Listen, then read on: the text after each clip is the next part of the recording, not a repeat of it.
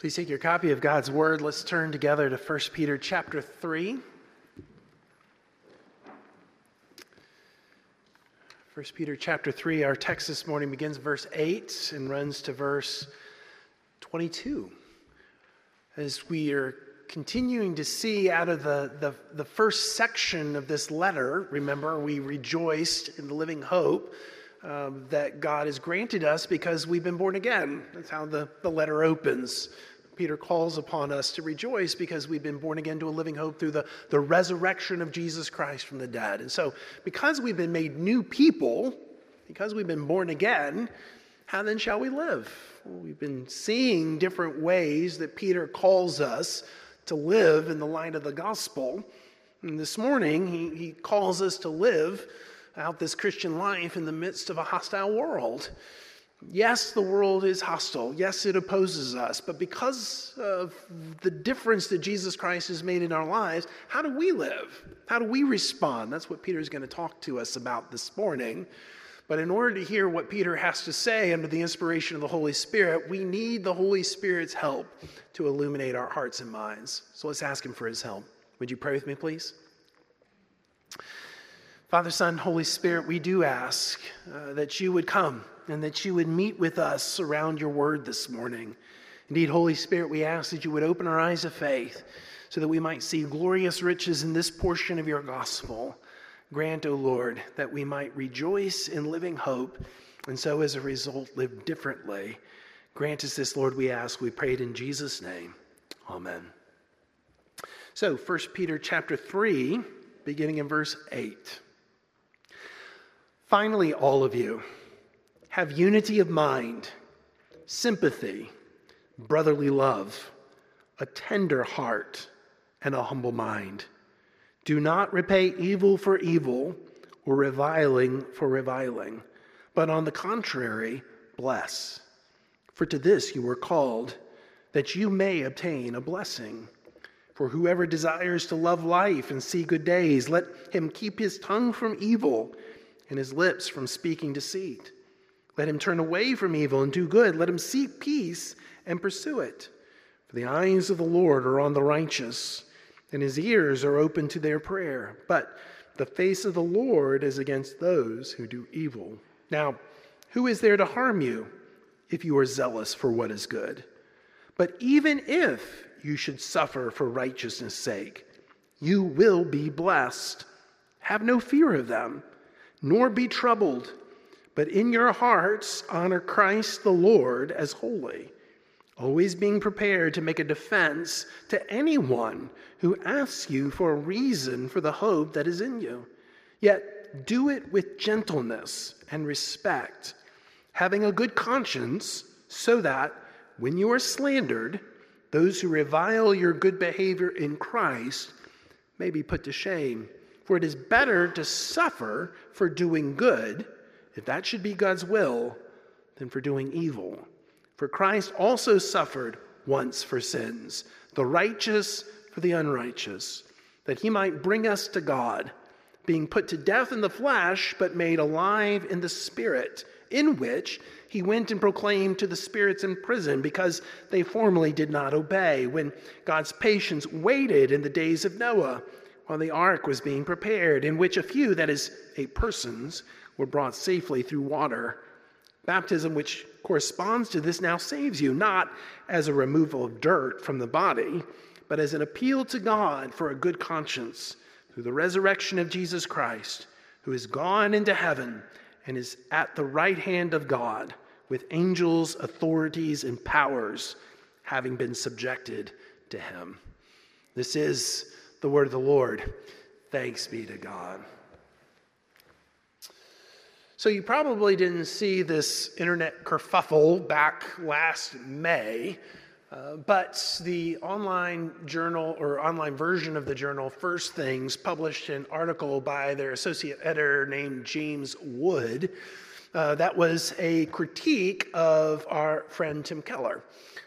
In the essay, James Wood argued that Keller's approach to ministry, to defending the gospel, to engaging cities might have worked back in 1989 when the world was at least neutral to the gospel or maybe even positive towards the gospel. But now, 30 years later, the world is incredibly hostile. It's a negative world in its response to the gospel. And so Tim's approach no longer works, no longer applies.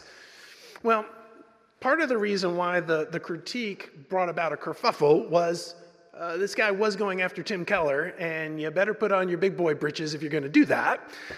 So there was some of that.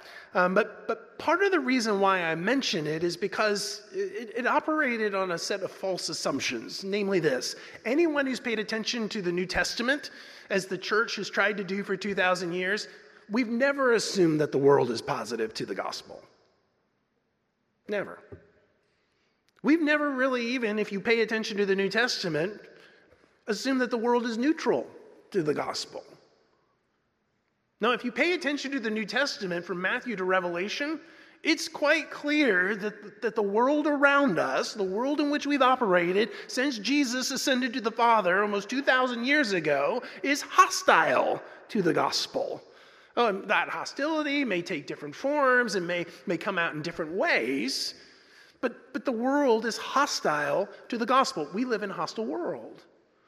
Now, to be sure, it does seem as though the last 20 years we've experienced greater hostility from the world around us, and especially even in our own place here in Memphis, Tennessee, which is still a place where you can, within 3 questions, ask somebody where they go to church.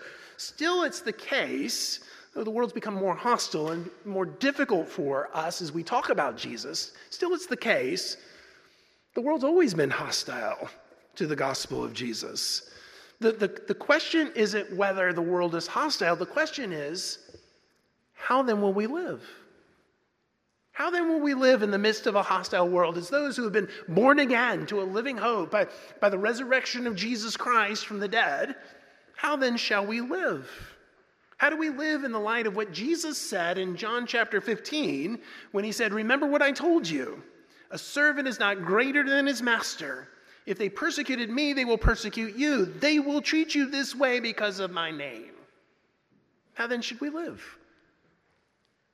Well, part of the reason why Peter's written this letter is to help us. Remember, Peter writes this letter, the letter we call 1 Peter, somewhere between AD 60 and AD 64. The emperor during that time wasn't a man who was notably friendly to the Christian faith. His name was Nero. Some point after Peter writes 1 Peter and towards close after he writes 2 Peter, he would actually be arrested and crucified upside down for the cause of Christ. The reason why tradition has it Peter was crucified upside down was because he didn't feel worthy to be crucified in the same fashion as Jesus was. But Peter writes this letter, 1 Peter, and he'll write 2 Peter as well, in the clear understanding that what Jesus said is true.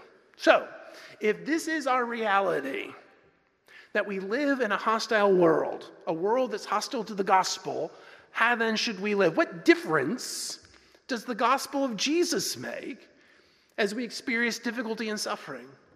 As we experience opposition and difficulty? What's our response? How do we respond? Well, Peter tells us in verse 8. Did you see it? Chapter 3, verse 8. He says, "Finally, all of you have unity of mind, sympathy, brotherly love, a tender heart, and a humble mind. Do not repay evil for evil or reviling for reviling, but on the contrary, bless. For to this you were called, that you may obtain a blessing." And then Peter goes on to quote from Psalm 34.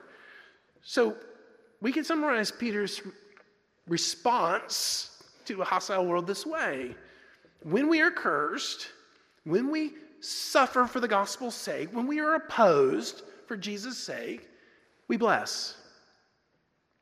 We bless because we've been blessed by God. And in this way, we become a blessing for others, and God himself continues to bless us. And what does that mean?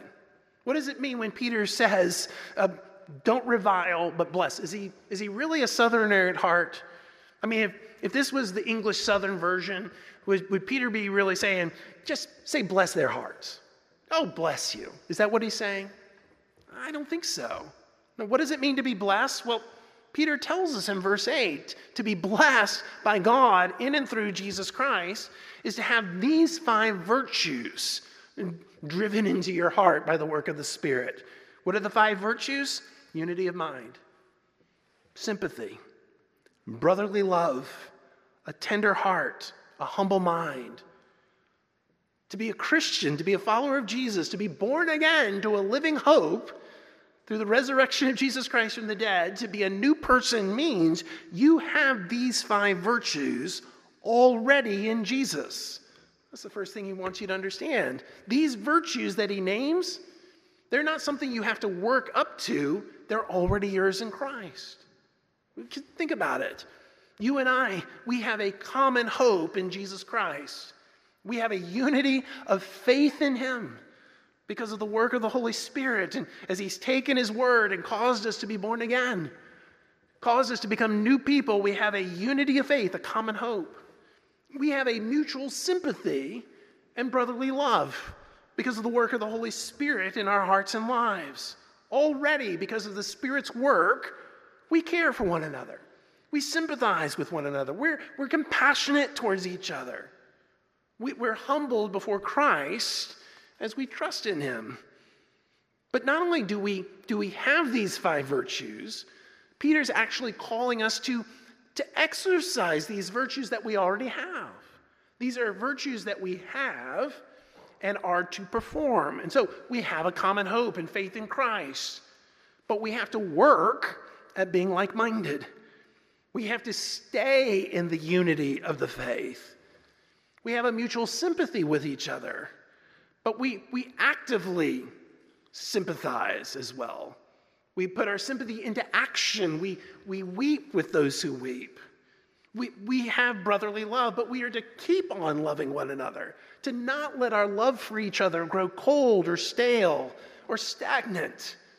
We're humbled before Christ, but we're also to continue to clothe ourselves with humility, you see. These virtues with which Christ has blessed us by the working of the Holy Spirit as we've been born again, as we are new people, are virtues that we have, but we're also to exercise.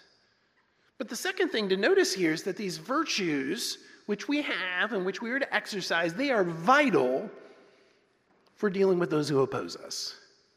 I mean, think about it. When your boss or your coworker is hostile because of your faith, if you have like-mindedness with other believers in Jesus Christ, if you have a common hope, a common faith in Jesus, you're much less likely to be shaken in your faith.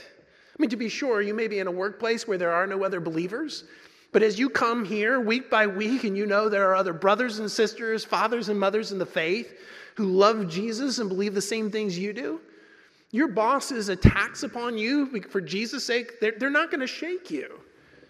I mean, to be sure, they'll be troubling, but you'll know I've got other friends here that I see every week who believe the very same things about Jesus that I do. I will not be shaken.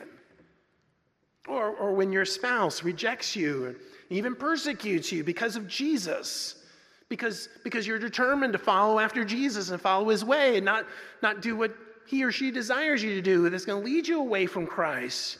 To know that you have sympathy, to know that you have brotherly loves, that there are brotherly love, that you have brothers and sisters in this place who love you, who care about you. It's a salve to your soul. It helps sustain you, helps sustain your witness in a difficult marriage situation, or when your best friend turns on you because of your faith. A tender heart, a humble mind is necessary so that you don't become hardened to that one. I mean, you remember that God was tenderhearted towards you, compassionate towards you, because there was once a time when you were not part of God's people. There was once a time where you did not know mercy, but now, because of the work of Jesus Christ and the work of the Holy Spirit in your heart and life, you become part of God's people. You've been shown God's mercy because of God's tenderhearted compassion towards you. If God's that way towards you, shouldn't you be that way towards your friend? Even though they've rejected you, even though they've turned against you? Don't you see? These virtues that are yours already in Christ, that you're to activate and to perform, they're vital. They're vital when people act in a hostile way towards you for the cause of Christ. You've been blessed so that you might bless. That's what Peter says, isn't it? Verse 9, he says, do not repay evil for evil or reviling for reviling, but on the contrary, bless. For to this you were called, that you may attain a blessing. What do we want to do? When someone's hostile towards you, when someone's harsh towards you, someone reviles you, what do you want to do? Well, if you're like me, you want to punch them back. You want to be harsh back. You want to revile back. That's what we want to do. But because we're new people, we've been made new people. We've been born again by the work of the Holy Spirit in our hearts and lives. Because we have these virtues, what do we do instead? We bless. We don't revile. We don't trade insult for insult. Instead, when we get treated evil, in an evil fashion, when we get treated harshly, when we're reviled, we show kindness, steadfast love, compassion. Ed Clowney, the former PCA pastor, former president of my alma mater, Westminster Theological Seminary, he observed of this passage, he said, this is how Christians get even. This is how we get even. We pay evil back with good, insults with blessing. How do you get even? I'll tell you how I get even. Someone yells at me, someone cuts me off in traffic, someone's harsh towards me. There's everything inside of me that wants to get even, to treat them the same way they've treated me. But Ed is exactly right. What Peter is calling us to here is to get even in a completely different way because we are new people in Jesus Christ. Because, in fact, we've been blessed with these virtues. We get even by treating those who deal with us harshly or do evil to us. We treat them kindly. We bless them. We do good to them. What does that look like? Well, that's why Peter quotes Psalm 34. We seek the others' good. We pray for their salvation. We desire to benefit them. Peter says, quoting Psalm 34, let him keep his tongue from evil and his lips from speaking deceit. Let him turn away from evil and do good. Let him seek peace and pursue it. So here's the question for you. Think about this past week. When you knew conflict, when you knew reviling, how did you keep your tongue from evil? Did you keep your tongue from evil? How did you edit yourself? In the same way that you might write an email and you say, that's not exactly the way I want to say it, and you edit it. How did you edit yourself in that conversation? Maybe in writing that email. Maybe as you were on social media. How did you edit yourself? How did you seek wholeness and peace? In what ways did you actively do good to and for someone else, that someone else who's actually done evil to you, who's actually been harsh towards you, actually slandered you? As we make our way through a hostile world, we model a different response from our neighbors around us. We model a different response from our old selves. Because we know we've been blessed, we seek to bless others. But friends, that's only possible because we've learned to revere Christ as Lord. Our temptation is to fear the hostile world. That's really the problem, isn't it? The reason why we strike out, the reason why we revile, the reason why we're harsh is because we are afraid. We're fearful. But for those who love Jesus, we have a different way. What does Peter say? Verse 14, he says, have no fear of them. Right? Even if you should suffer for righteousness' sake, you'll be blessed. Have no fear of them.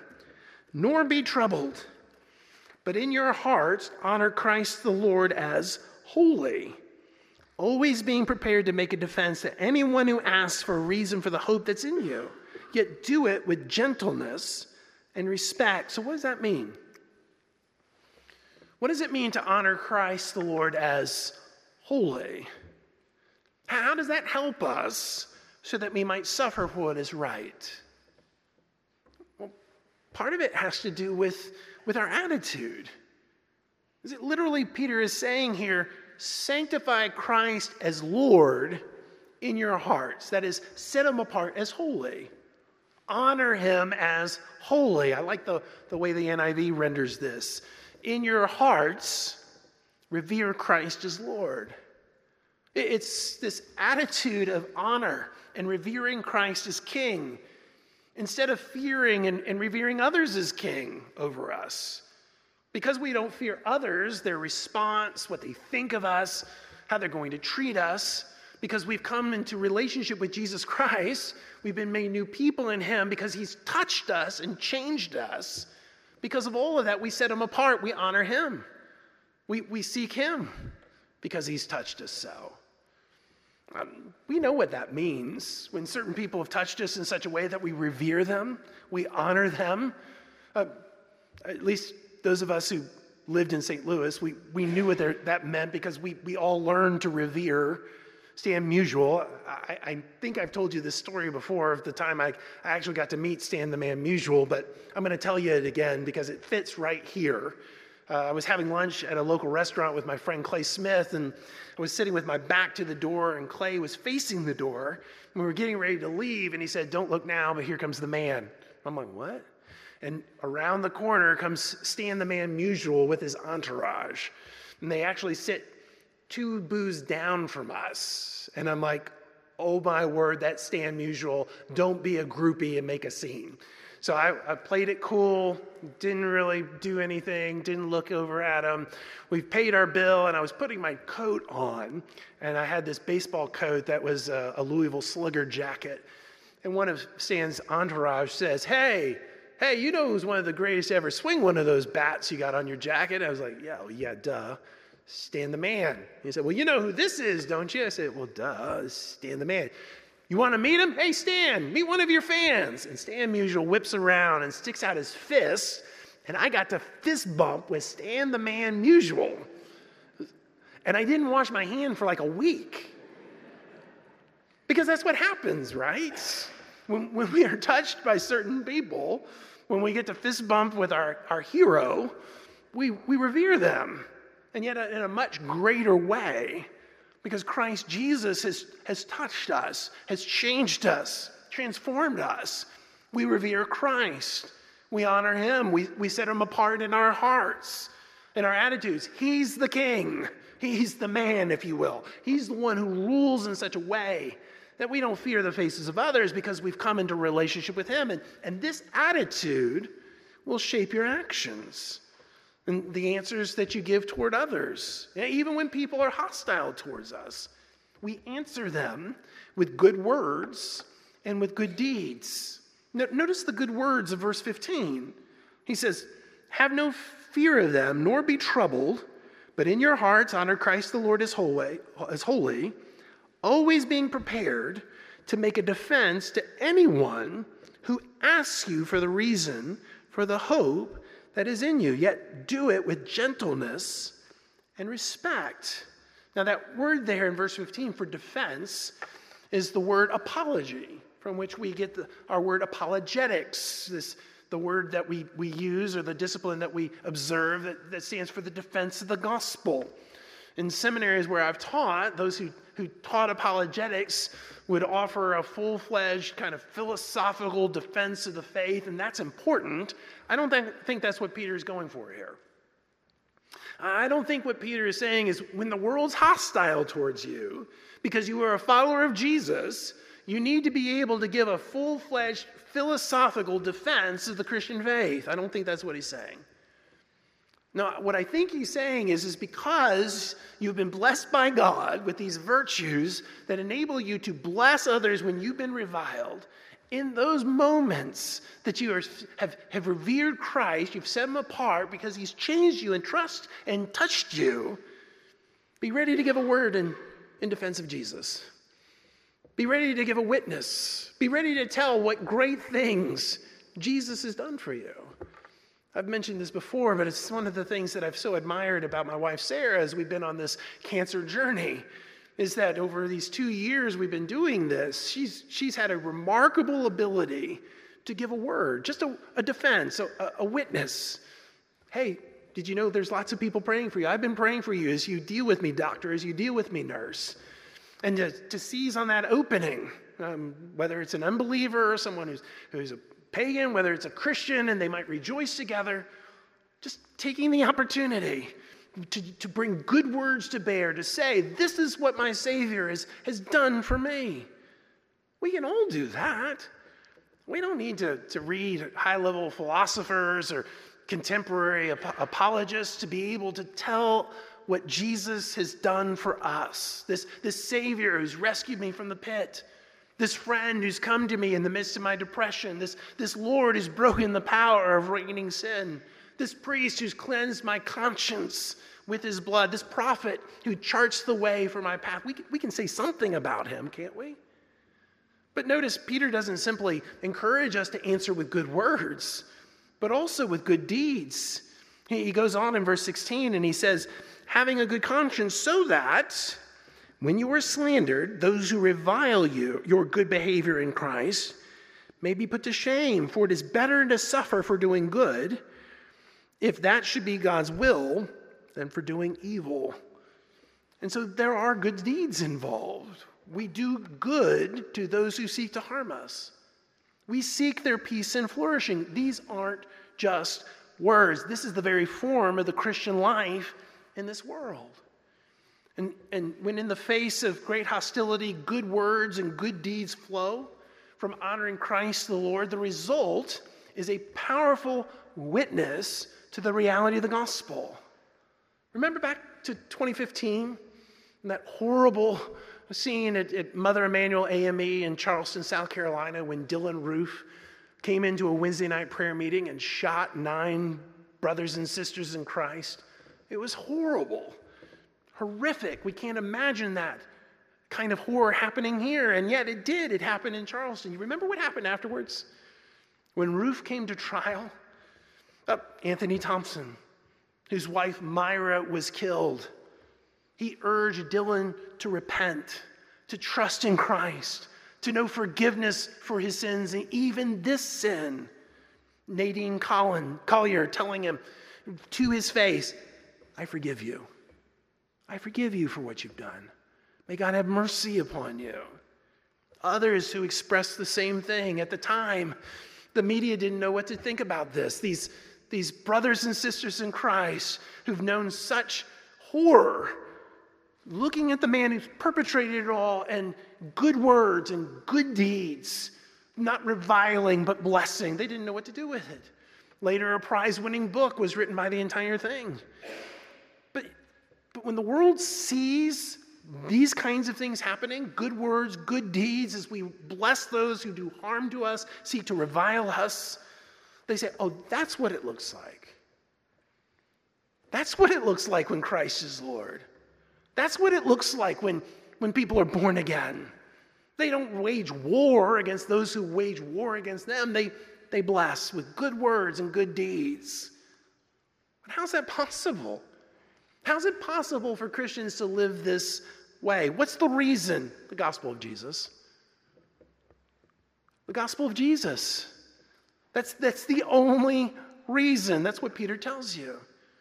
In verse 18, he connects. He says, for it is better to suffer for doing good, if that should be God's will, than for doing evil. Why? For this reason, for Christ also suffered once for sins, the righteous for the unrighteous, that he might bring us to God.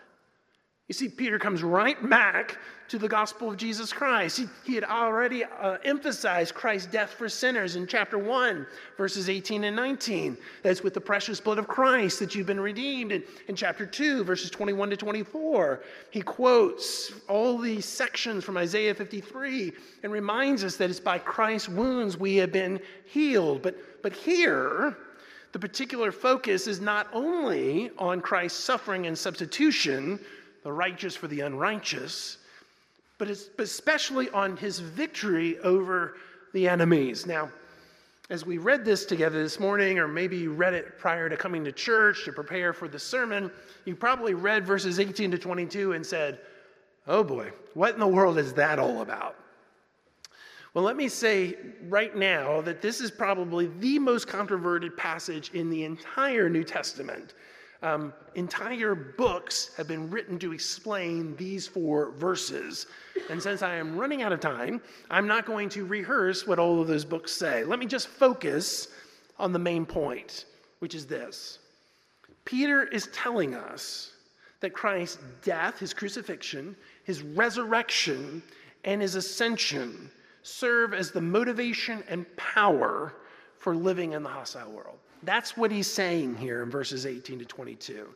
Verse 18, he speaks particularly of Christ's crucifixion. Christ also suffered once for sins, the righteous for the unrighteous, that he might bring us to God, being put to death in the flesh, crucifixion, but made alive in the spirit. I think that's a reference to the resurrection, which he picks up again at the end of verse 21. Through the resurrection of Jesus Christ, who has gone into heaven and is at the right hand of God. What's that? That's the ascension. And so verses 18 and 22, which bookend the section, stress the great facts of the gospel. Jesus' crucifixion, his resurrection, his ascension, and these great facts are transformative. They enable us to stand against the forces of evil around us. Why?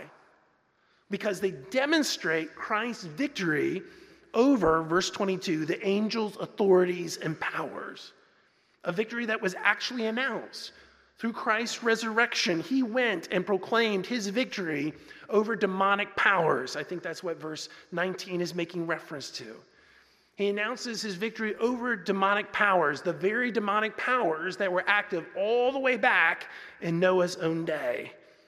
In Noah's day, God had patiently waited even in the midst of an evil world. He showed his goodness and mercy. He attempted to draw people back to repentance. But eventually, God's judgment came. And only those who were in the ark were saved. Peter goes on to say, similarly, today, our world is hostile. Our world is evil. It's as evil as Noah's own day. It's dominated by evil and demonic powers. But there's still a way through the floods of judgment. Baptism, and especially that to which baptism points, namely a conscience which has been cleansed through faith in Jesus' crucifixion, resurrection, and ascension. Christ has gained victory. He's gained victory through those great movements of the gospel. But listen, because Christ is won, we don't need to defend ourselves. I mean, Christ has won. The hostile world that's being driven by demonic forces of evil, and we feel it intensely in our day, Christ has already defeated them. Those demonic powers, they've already heard Christ's victory call as the resurrected Christ spoke to those demonic powers and say, I am your conqueror.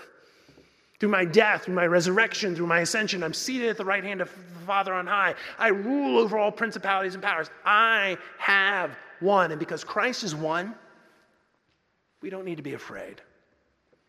We don't need to fight. We don't need to defend ourselves. We don't need to wage war on those who wage war on us. Rather, Peter tells us we are to rest on Christ.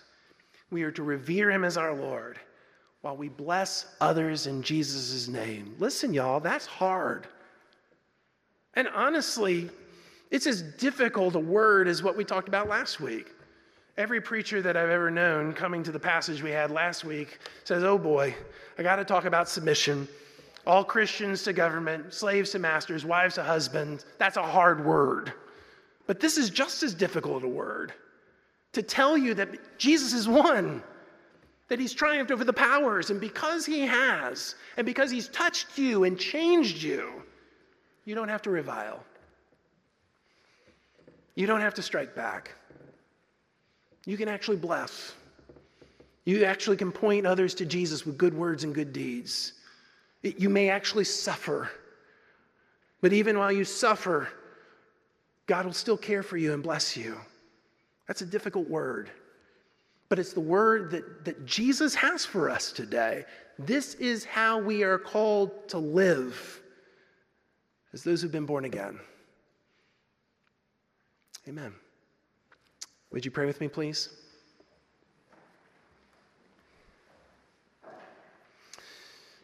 Lord Jesus, we do ask that you would help us to hear and to embrace this difficult word. Lord, everything inside of us, our entire flesh, wants to push back, wants to strike back when others are harsh or revile against us or slander us in some way. But to bless, to be kind, to speak good words, to do good deeds, that's hard. Lord, please grant us grace as your followers to live out of the reality of the great facts of the gospel that Christ has died, Christ is risen, Christ is coming again. And Lord, please change us and transform us into your image so that we might live into what you have called us to be. We ask that you would do this for your name's sake and glory, for we pray it in Jesus' name. Amen. As we prepare to come to the Lord's table on page